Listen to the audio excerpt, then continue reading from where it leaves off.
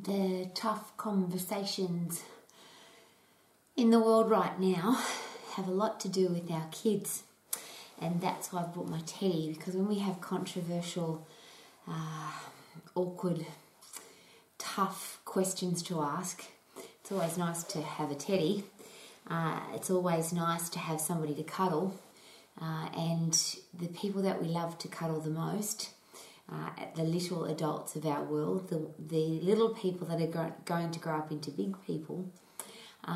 What are we teaching them? What are we sharing with them about how the world works? And how do they know how to become respectful, kind, critical thinkers? How do we teach our kids to think for themselves? And this is why this is such a controversial and uncomfortable conversation. One, because I don't have any children, but two, I work with, experience, invest time with other people's children every day, and I want our kids to grow up in a healthy, fit, strong world where they're mentally tough, mentally strong. They can do all the things that they want to do. There's no can't do it. There's just how can I do it? And the world's going to throw challenges at our kids. The world throws challenges at all of us every day. And it doesn't matter which time in history you pick, there's always been wars. There's always been droughts and floods and earthquakes and Mother Nature doing weird and wonderful things to the world, because some of the things that Mother Nature does to our world is just wonderful. Snow on the mountains and an amazing windy day, or some beautiful rain to make the grass green. They're all great things that Mother Nature does, but sometimes she gets really cranky and does horrible things and causes massive destruction to the world. And as an old lady, and obviously I'm a fit, strong, healthy person who I'm going to be young and strong for long, but I'm chronologically old. So it's easy for me, and if you're as old as me or older, we've seen and survived wars, droughts, floods, bushfires, hurricanes, earthquakes, global financial crisis, worldwide medical pandemics, and we've watched the world get fatter and sicker and weaker and more diseased. In the 40 years that I've been an exercise professional, that's exactly what's happened to the world. We talk about a worldwide medical pandemic, but literally we have thousands, if not millions of people who die every year of some of the most horrible diseases that we actually have control over. If we were fit and healthy and strong and we were mentally tough, there's most of the diseases that we have now that kill us are the ones that we give to ourselves by mouth or by inactivity. So what's that got to do with our kids?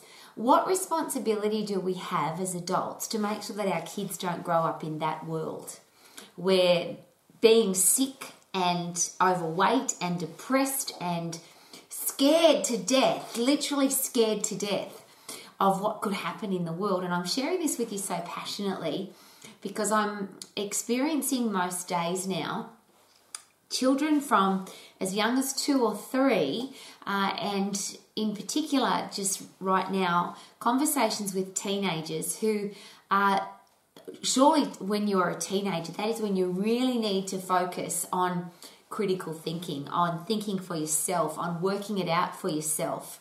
And the teenagers that I'm investing time with, they have very little concept of the opposite side. They are hearing from mainstream media, they're hearing from social media, they're hearing from the government, they're hearing from the newspaper and the radio, all these terrible things that are happening in the world, and they're scared. Have you noticed? And I'm talking about other people's kids, so I can't imagine what it's like right now in the world to be a parent. Where how do you explain to your kids when you've got insight and experience and you've lived through some horrible things that have happened in the world and survived? How do we explain to our kids that you can survive? And I think that as adults we have a responsibility, don't you? We have a responsibility to give our kids vision and hope and the ability to literally think for themselves. And I use the word hope very carefully because I'm not a fan of that word usually, because to me it means that you're hoping, you don't know it's going to happen, but you're just hoping that it will. And the two examples I always use for hope, Itchy knows, people often hope to lose weight, but you don't actually lose weight unless you do something about it. A lot of people hope to be wealthy, so they buy a lottery ticket. But ultimately, if you want to be wealthy, you've got to put a financial plan into place and then follow that plan. And then regardless of your income, whether it's tiny or large, you can actually become financially free. But how do our kids know that? How do our kids know that there is a solution to every challenge? How do our kids know to think for themselves? And how do we teach them to think for themselves?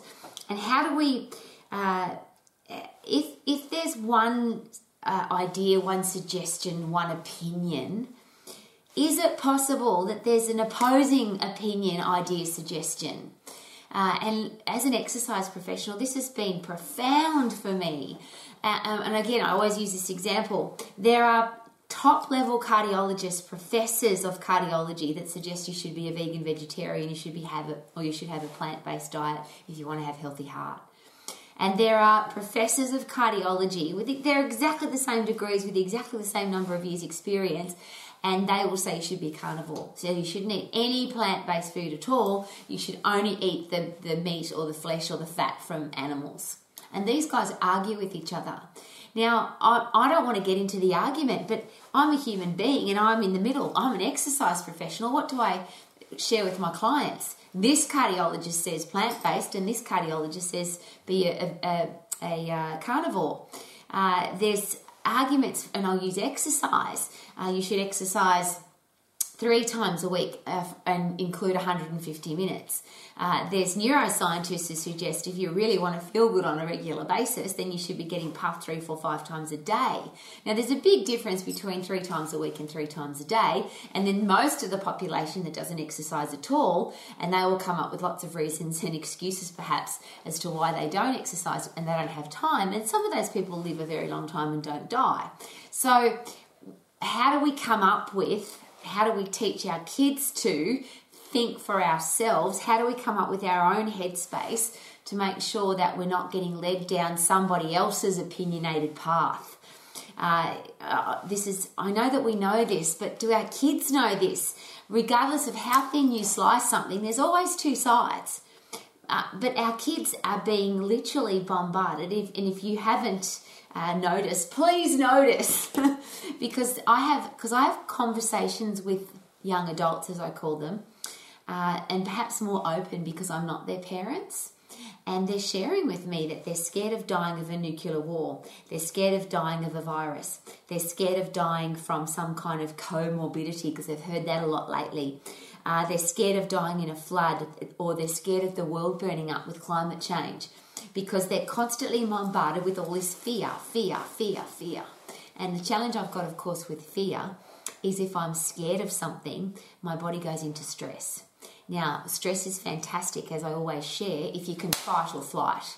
If you can punch, if you can kick, and if you can run the hell away, you'll de-stress. But if you don't punch, you don't kick, you don't fight, you don't lift heavy, you don't get rid of those neurotransmitters that produce high blood pressure, high heart rate, blood fats, blood sugars, then your body ends up in a state of dis-ease and you get sick. And our kids, one of the biggest stresses in the world is fear. And God forbid, and this is really challenging for me, if you turn on any news story, and it's just an interesting observation, at our house we don't watch the news, and we just don't do it because it's very difficult to keep positivity and happiness in your life if you put that kind of negativity into your life. In the defense of the news companies, they have a job to do. They have to make money, and it seems that the human race is not interested in information that's positive and happy. Have you noticed? There have been some news organisations that tried to and I won't say they tried to produce happy news, they just tried to put a more positive spin on the news, and of course that didn't work. So we don't watch the news at our house. and we haven't listened to the radio in fact, I can't remember the last time I listened to the radio, because I don't want to get other people's opinions. I want to work it out for myself. But at the moment, we're renting in a suburban area while we're waiting to build our home, and we're in a brand new suburb, and every block around us, every section, everywhere you look, there's a new house being built, which means there's builders there, workmen, tradesmen every day. And I don't know if you've noticed, but tradesmen have the radio on all day. And luckily I've got really good insulated house. I'm very happy to close the windows and lock that out. But it makes complete sense to me, and I'm going to ask you this question. If you do listen to the radio, maybe you listen to it subconsciously. So you think, I'm not taking that information in, it's just noise in the background. But interestingly, that's not how the brain works. We take everything in, even if it's subconsciously. But if you consciously listen to the radio now, and listen to the words that are being used, the way things are described, whether it's a flood, a drought, a hurricane, a cyclone, a tsunami, a medical pandemic, doesn't matter. Have a listen to the words that are being used. And that's why I block that stuff out, because here's me, the woman who loves adjectives. I say amazing and awesome and fantastic and brilliant and superb all the time. I love those words. But when you look at negative adjectives, horrendous, tragic, serious, crazy, scary, there's a whole heap of adjectives to describe an experience that create panic, that create dis-ease, that create fear. And is it possible that our kids are being bombarded with that every single day, particularly with the radio? Now, all I'm asking from my heart to yours is, what is the future for our kids? If we've got teenagers who are scared of dying in a war, scared of dying in the world burning up from climate change, they're scared of dying of a virus, they're scared of what's going to happen tomorrow. I asked this question, and this is just an experience that's just happened to me. As I always share, I'm an ultimate optimist, but we're all going to die.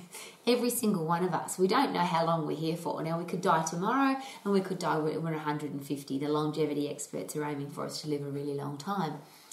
But today I had an example.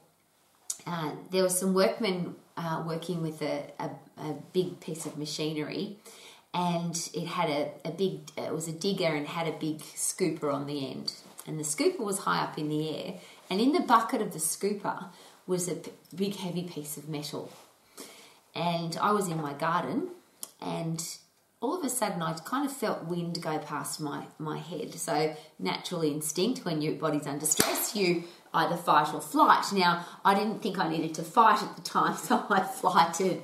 I very quickly jumped out of the way. Lucky with my fit, strong body, I've got fast twitch muscle fibers. And I wouldn't call it a near-death experience, but if I had stayed in the spot that I was in, very likely that very heavy piece of metal would have fallen on my head and I would have died. Because I went to help the guy move that thing that had fallen on the ground, that piece of metal, and I couldn't move it. Now, I'm pretty strong. The two of us together couldn't move it. He had to pick it back up with the digger. So I could have died. This is a great headline, isn't it? A woman dies of digger, a big piece of metal falling out of a digger. And I'm sharing that passionately because I don't know when I'm going to die. I just know that I want to live without fear, without stress, and without being bombarded with other people's opinions. And everybody's got a right to their own opinion. I get that. But the challenge we've got is we seem to be living in a world where if you don't have this opinion, this exact opinion that seems to be the normal, what's on the news or what's on the radio, and those two seem to go together. And this is the question I ask, and I'm going to be very conspiratorial, but let me ask you this question. There's outright lies, I call it cow poo. There's outright bullshit, yeah? Then there's opinions. No, there's probably one in between. There's outright lies. There's what people would call a conspiracy theory, and I'm not even sure what that means. It just means that somebody's conspiring against us. I don't know, but there's that thing that people don't know. That's a conspiracy theory. Then we have, it seems to be opinion, and then we have perhaps belief, And then we have conviction. And it's interesting because wars are literally fought over conviction. People die for their convictions. An opinion perhaps can be changed, but once that opinion becomes a belief and then becomes a conviction, I'm not sure that that can be changed. At our house, we always call that concrete, that solid concrete. If I've still got cement spinning around in a cement truck, there's some ideas that can be changed, and maybe that's opinion, because that cement truck, wet cement, can be turned into lots of different things. I can turn it into a bridge or a road or a building or a brick or a statue.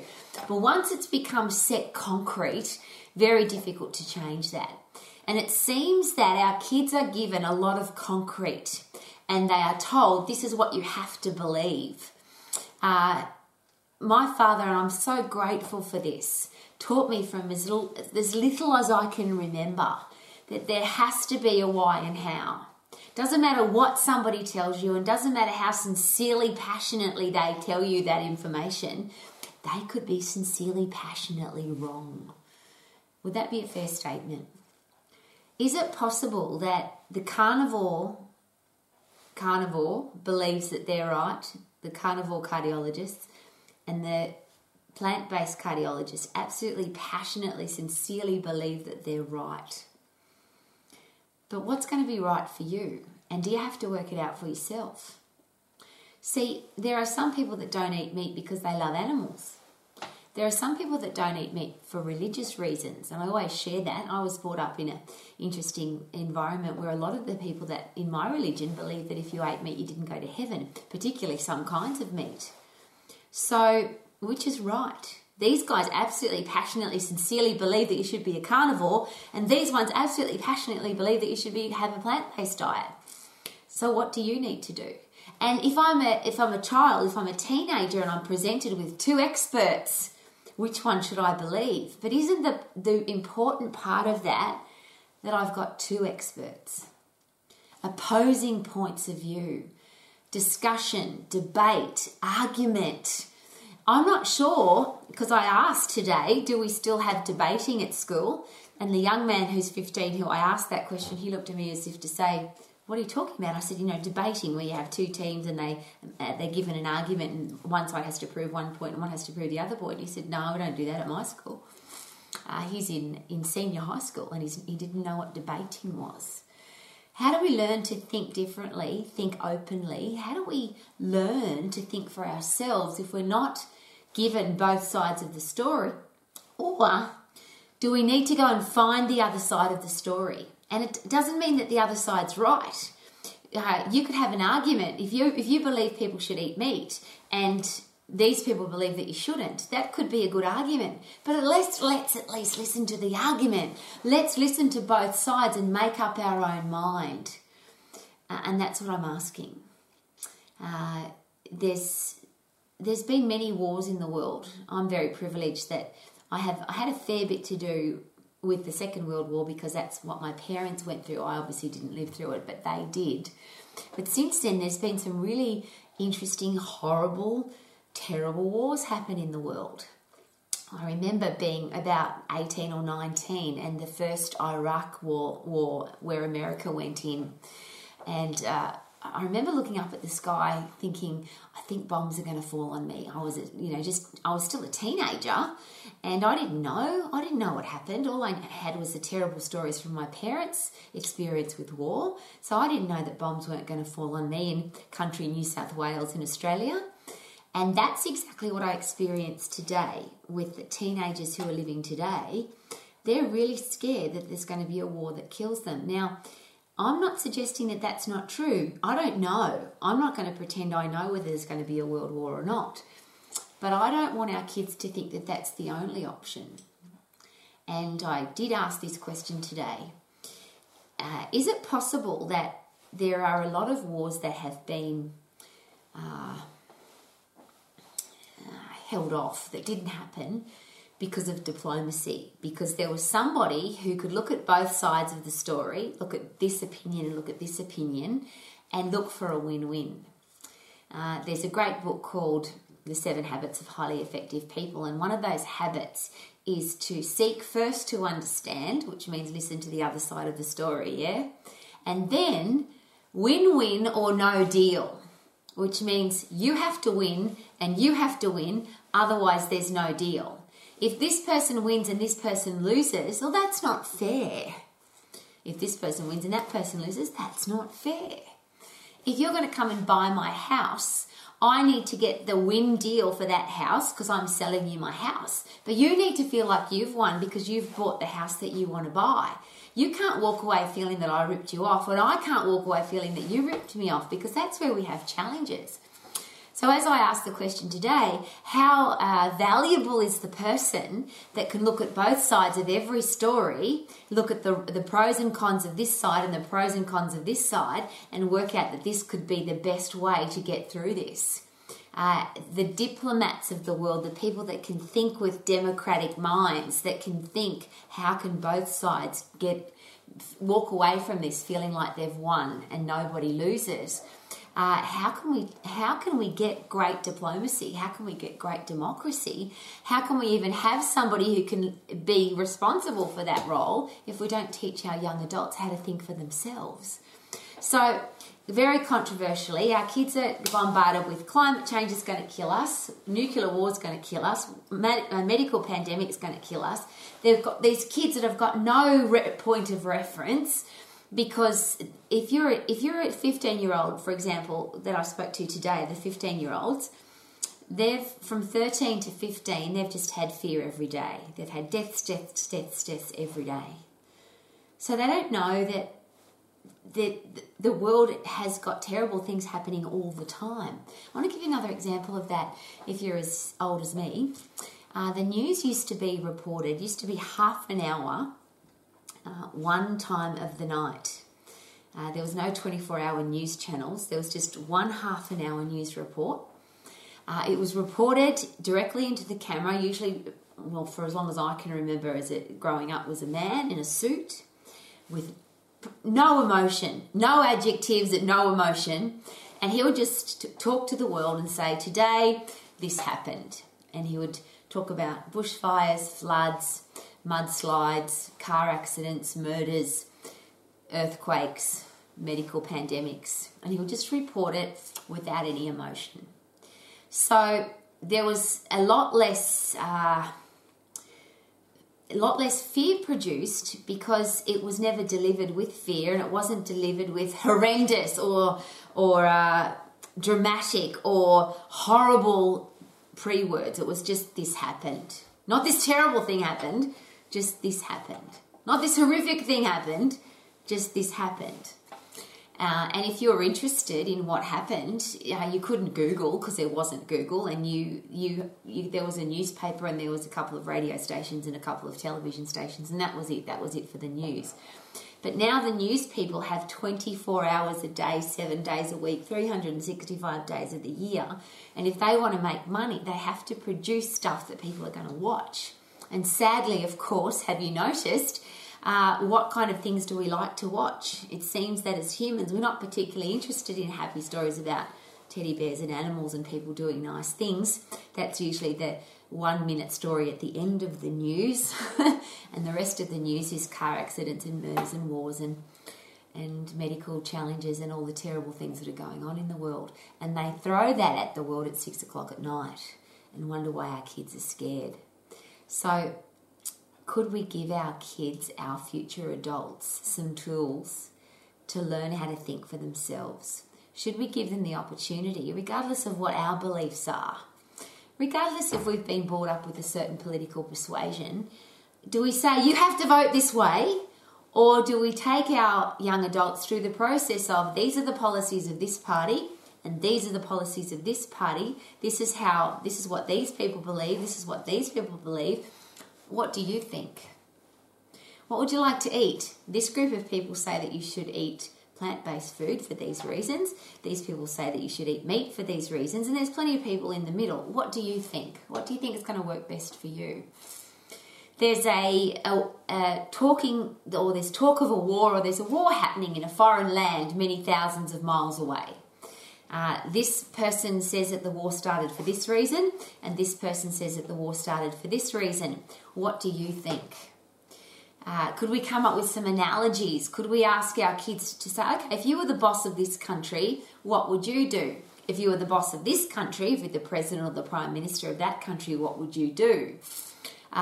Is it possible that the news that we're hearing every day isn't giving us all of the story? So maybe we need to have a look at, and I'll just use again this as an example, the Max International Business College and the Max International Fitness College has students all over the world, right now 18 different countries.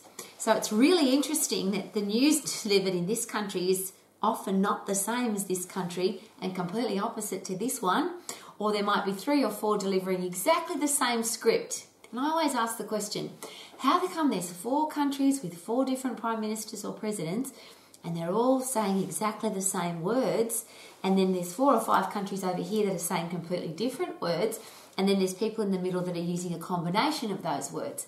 I wonder what the real story is. I'm going to think about that for myself rather than listen to everything that's given to me via a particular news story or a particular news channel. And I'm going to ask the question again, is it possible that the news that we are delivered on a day-to-day basis could have opinion attached to it, could have an agenda attached to it, could have financial concern attached to it, and the person delivering the news now, do they have an opinion? And if you do watch the news, maybe perhaps listen out if you haven't already. Is it possible that the news is often delivered with the opinion of the person delivering the news? As I shared when I was growing up, that never happened. It was just, this is what happened, and it was just a monotone voice. Now it's a fair bit of drama and a fair few adjectives and a fair bit of opinion on something that may or may not have happened. And the reason I share that with you is I often get from this country that where the thing actually happened, they tell one story, and then there's another country that says, well, Rowie, did you hear what happened in that country? And I go, no, tell me about that. And they go, rah, rah, rah. But the person that's living in that country actually told me a completely different story. And then someone from this side of the world says, Rowie, did you hear what happened in that country? And it's completely opposing to that person's opinion or ideas or Chinese whispers, whatever you want to call it, which is completely different to what the person living in that country actually is experiencing at the moment. Now, I don't know which is right or wrong. What I do know, and I'm sure that you do too, is it doesn't matter how thin you slice it, there's always 2 sides. Is it possible that people see things from a different angle? I'll use another example. Ask the police how reliable an eyewitness is to a crime. There's so many examples of, so what did you see? There was a man and he had brown hair, and the other person says, no, he had blonde hair. There was a man and he was wearing a blue jacket. No, he was wearing a green jacket. There was a grey car. No, it was a blue car. So there's a lot of defence attorneys who take full advantage of the fact that eyewitnesses are not very reliable, because what people see, and it's not that they're wrong, they just saw it from a different angle, they saw it with a different headspace, they saw it with a different heart, with a different opinion. And isn't that awesome that we all get the right to do that? But our kids, how do they learn to think for themselves? How do we teach them that there's 2 sides to every story? How do we make sure that they are interested in both sides? If you're brought up in a strict religion, you'll probably believe that religion because that's what you're brought up with. But are there other religions, and do those people believe something different and they were brought up that way? How about we find out why? One of those great questions, why do you believe that? Why is it important to you? Why do you believe that? Why is it important to you? And go back to that beautiful rule, seek first to understand before you seek to be understood. So if you really think that your political opinion or your religious opinion or your idea about World War or your idea about a medical pandemic is the most important, why don't we listen to the other side of the story? There's a lot of people who've been asking me for the last several years now, Rowie, what religious beliefs do you have, and what medical beliefs do you have, and what do you think about the state of the American politics? Well, because I travel a lot. I'm not interested in sharing my opinion, and the reason is, there's 2 reasons. One is I don't want to get into an argument. I'm not interested in arguments, and I don't want to change somebody else's mind, because I get that other people have the right to have an opinion. But the second reason is, if I'm sharing my opinion, all I'm going to do now is create an argument and I'm not going to learn anything. How will our kids learn anything if they've only got one idea in their head and then they argue that idea? Regardless of my religious beliefs, I'm very interested in every other person I meet that wants to share their religious beliefs with me. I think it's awesome. Regardless of my political beliefs, I love it when people share their political beliefs with me. Usually I appreciate it more in this tone than, you should be. If you don't do this, you won't go to heaven. If you don't vote this way, the country's going to go to shit. Well, I appreciate passion as well. But isn't it nice to have a conversation with somebody where you can have opposing opinions? Excuse me, I'm getting excited now. Because wouldn't this be an awesome world? I have to remember to breathe. Excuse me. Wouldn't it be nice to live in a world where you and I could share opposing opinions and still walk away being respectful of each other and each other's opinions? Wouldn't it be nice if we could walk away from each other and say, okay, we're going to agree to disagree? See, that's called win-win or no deal. We either agree or we disagree, but agree that that's okay, that we have opposing opinions. We don't have to agree with each other. I think it's really nasty and rude and disrespectful, but this is now my opinion. If I treat somebody differently because they have a different opinion to me, if I treat somebody less than important because they have a different religious belief to me or a medical belief to me, I think that's something that I wouldn't want our kids to be doing when they become adults. Wouldn't it be nice if we had a bit more diplomacy and a bit more democracy and a bit more critical thinking and a bit more open thinking? And I don't know about you, but I've been wrong many times in my life. And one of the things I really appreciate is finding out that I'm wrong, admitting that I'm wrong. I love it. I go, I was wrong. In fact, I often share this with people. Please prove me wrong. I would love this, whatever this thing is inside my head, I would love to be wrong. Prove me wrong. I want to be wrong. And is it possible that if we're talking, all we're hearing is our own opinion and we're not learning anything? So if we're open to listening and open to learning and then open to a win-win or no deal, I want you to feel good and I want to feel good. And until that happens, we're going to keep talking. Last but not least, the most beautiful form of communication that's ever been shared with me is a gift. I don't understand, but I want to. If I say to somebody, I understand how you feel, or you don't understand, I'm going to create an argument or I'm going to have an argument. It means I'm in one. But instead of I understand, which I never can, because if I've never been that other person, so I can't understand. But I want to, because I care about people and I want to know what makes people tick. So please tell me, I don't understand where you're coming from. Or I don't understand because I'm a woman and you're a man. I don't understand because I was born in this country and you're born in that country. I don't understand because I was brought up this way and you're brought up another way. I don't understand, but I want to. So please explain. Which means we may not get into an argument. And if I tell somebody, this is what you should think, this is what you should do, is it possible that I'm sharing what I know, but I can't learn anything else? So rather than saying I understand, how about this? I don't understand, but I want to.